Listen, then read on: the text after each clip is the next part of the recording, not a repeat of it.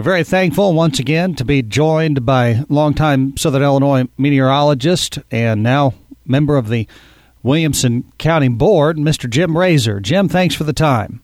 Hi, Will. How are you today? Well, I'm doing well. I'm making all the final preparations for Christmas, and some of those preparations now include doing things like putting cinder blocks in the back of my Ford Ranger to make sure that I have a little bit extra traction, and maybe shooting some WD-40 in the locks of the car door and those sorts of things, because we have this winter storm watch that's in effect. I assume that you're still keeping an eye on these sorts of things. My eyes are on the maps every day. I'll never walk away from that. Well, this looks to be something different than I ever remember, and it's just because of the depth of the cold temperatures and the amount of wind. I just don't recall ever in my life seeing these sort of wind chill numbers.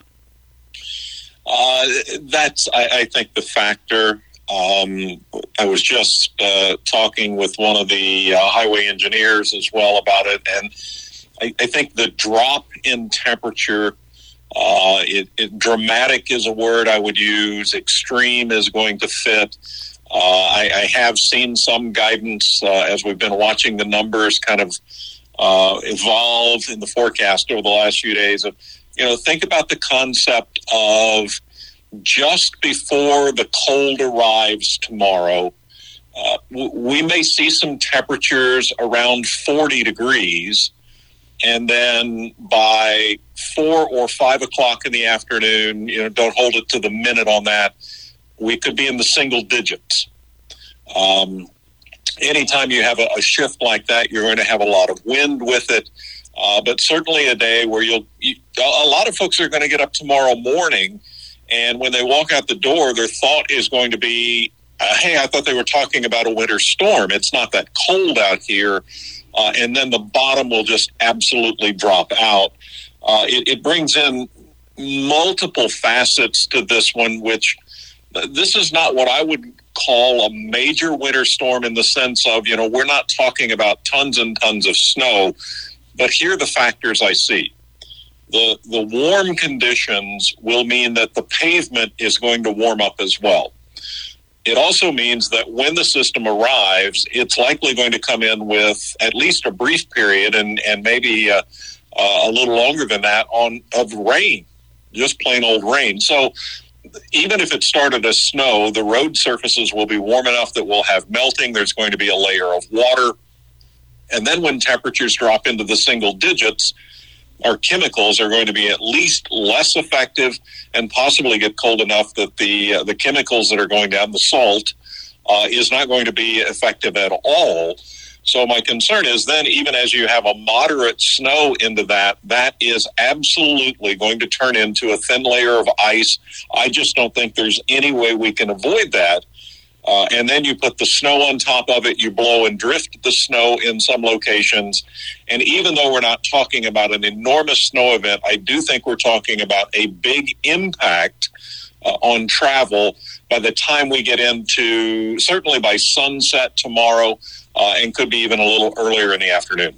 Jim Rasor is with us today. They're calling for total snow accumulations of 1 to 3 inches, or at least that's what I last saw. Is that what you're still seeing? 3 inches is the number that just keeps coming up for me. I think there is some potential, especially if we're talking about all of southern Illinois. I think we may see that one spot that gets a little more than 3. We could see some spots get a little less. So I generally agree with that, although I will add this. Because of the winds we're talking about, and we're talking about wind gusts to 40 miles per hour, possibly higher than that briefly, there will be some areas that the snow may be blown completely away and no snow at all in some locations, and then some drifting. Once the initial snow ends and we get into the deep cold snow, that's going to be very dry. And that should blow around and drift. So, again, some roads may look clear, but you're going to have to deal with black ice. And then other spots, we may have some drifts of a couple of feet. I always think about those scenes that you see in movies that are set in the Sahara Desert where the sand is just blowing around. And when you have this kind of dry snow, obviously the temperature is much different in this scenario than it is in the desert, but it almost looks the same. Yep. You bring up another great point, and that's for those of us that are going to be at work tomorrow. And if we leave a little early or we get caught in it, visibility at some point is going to be horrible and possibly down to nothing. For years and years, I've been the guy that, will tell you, I don't think tomorrow is a day where you can't get out and move about. But there will be a period that, if you have to be on the road and you're out moving about, you need to factor all of these things in, slow down, leave lots of space, all of that sort of great advice that comes at us. But visibility will be an issue that I'm not exaggerating. It will be to a point where you will not see the car in front of you, and you're just going to have to keep that space and slow down. And when you talk about those visibility issues, are you talking about Thursday evening at dusk until 5, 6 p.m. perhaps? I think, so the guidance I'm reading right now puts my focus time between 3 o'clock and 6 o'clock tomorrow. That's in the afternoon into the early evening. I think there's still some light snow after that. I think there's some snow before that. And certainly rain before that.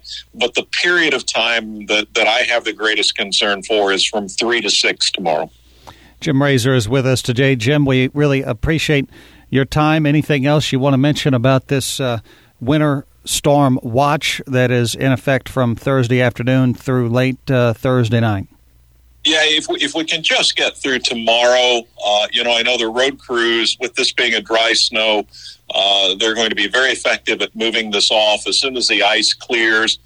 This is a busy weekend for folks to want to get around and, the whole over the river and through the woods kind of thing that, we want to get to family and friends for the holiday.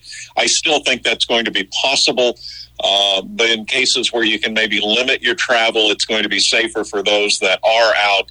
But conditions will improve Friday and Saturday all the way through the weekend. But also the cold air is going to stick around. So those that are going to get a little romantic on this one and be excited about a white Christmas, absolutely it's going to be there. If the kids are headed out to play, and we start to talk about wind chills of 20 and 30 degrees below zero, make sure they're properly dressed. Everybody should get out and have fun when the snow is around, but we don't want to see anybody get cold exposure and have problems from that. Jim Rasor with good advice today, and we appreciate your time. Are you still doing any forecasting online on Facebook or anything like that? I have not put much online. I still forecast every day, Will. It's just at my core, I enjoy doing it. But there's so much noise on the internet about weather anymore, and I didn't want to be part of that noise. But when folks like you ask me a question about the weather, I normally have a really long answer. Well, we appreciate you lending your trusted voice to our broadcast, and we wish you all the best this Christmas season. Thank you, Will, and Merry Christmas to you and the family.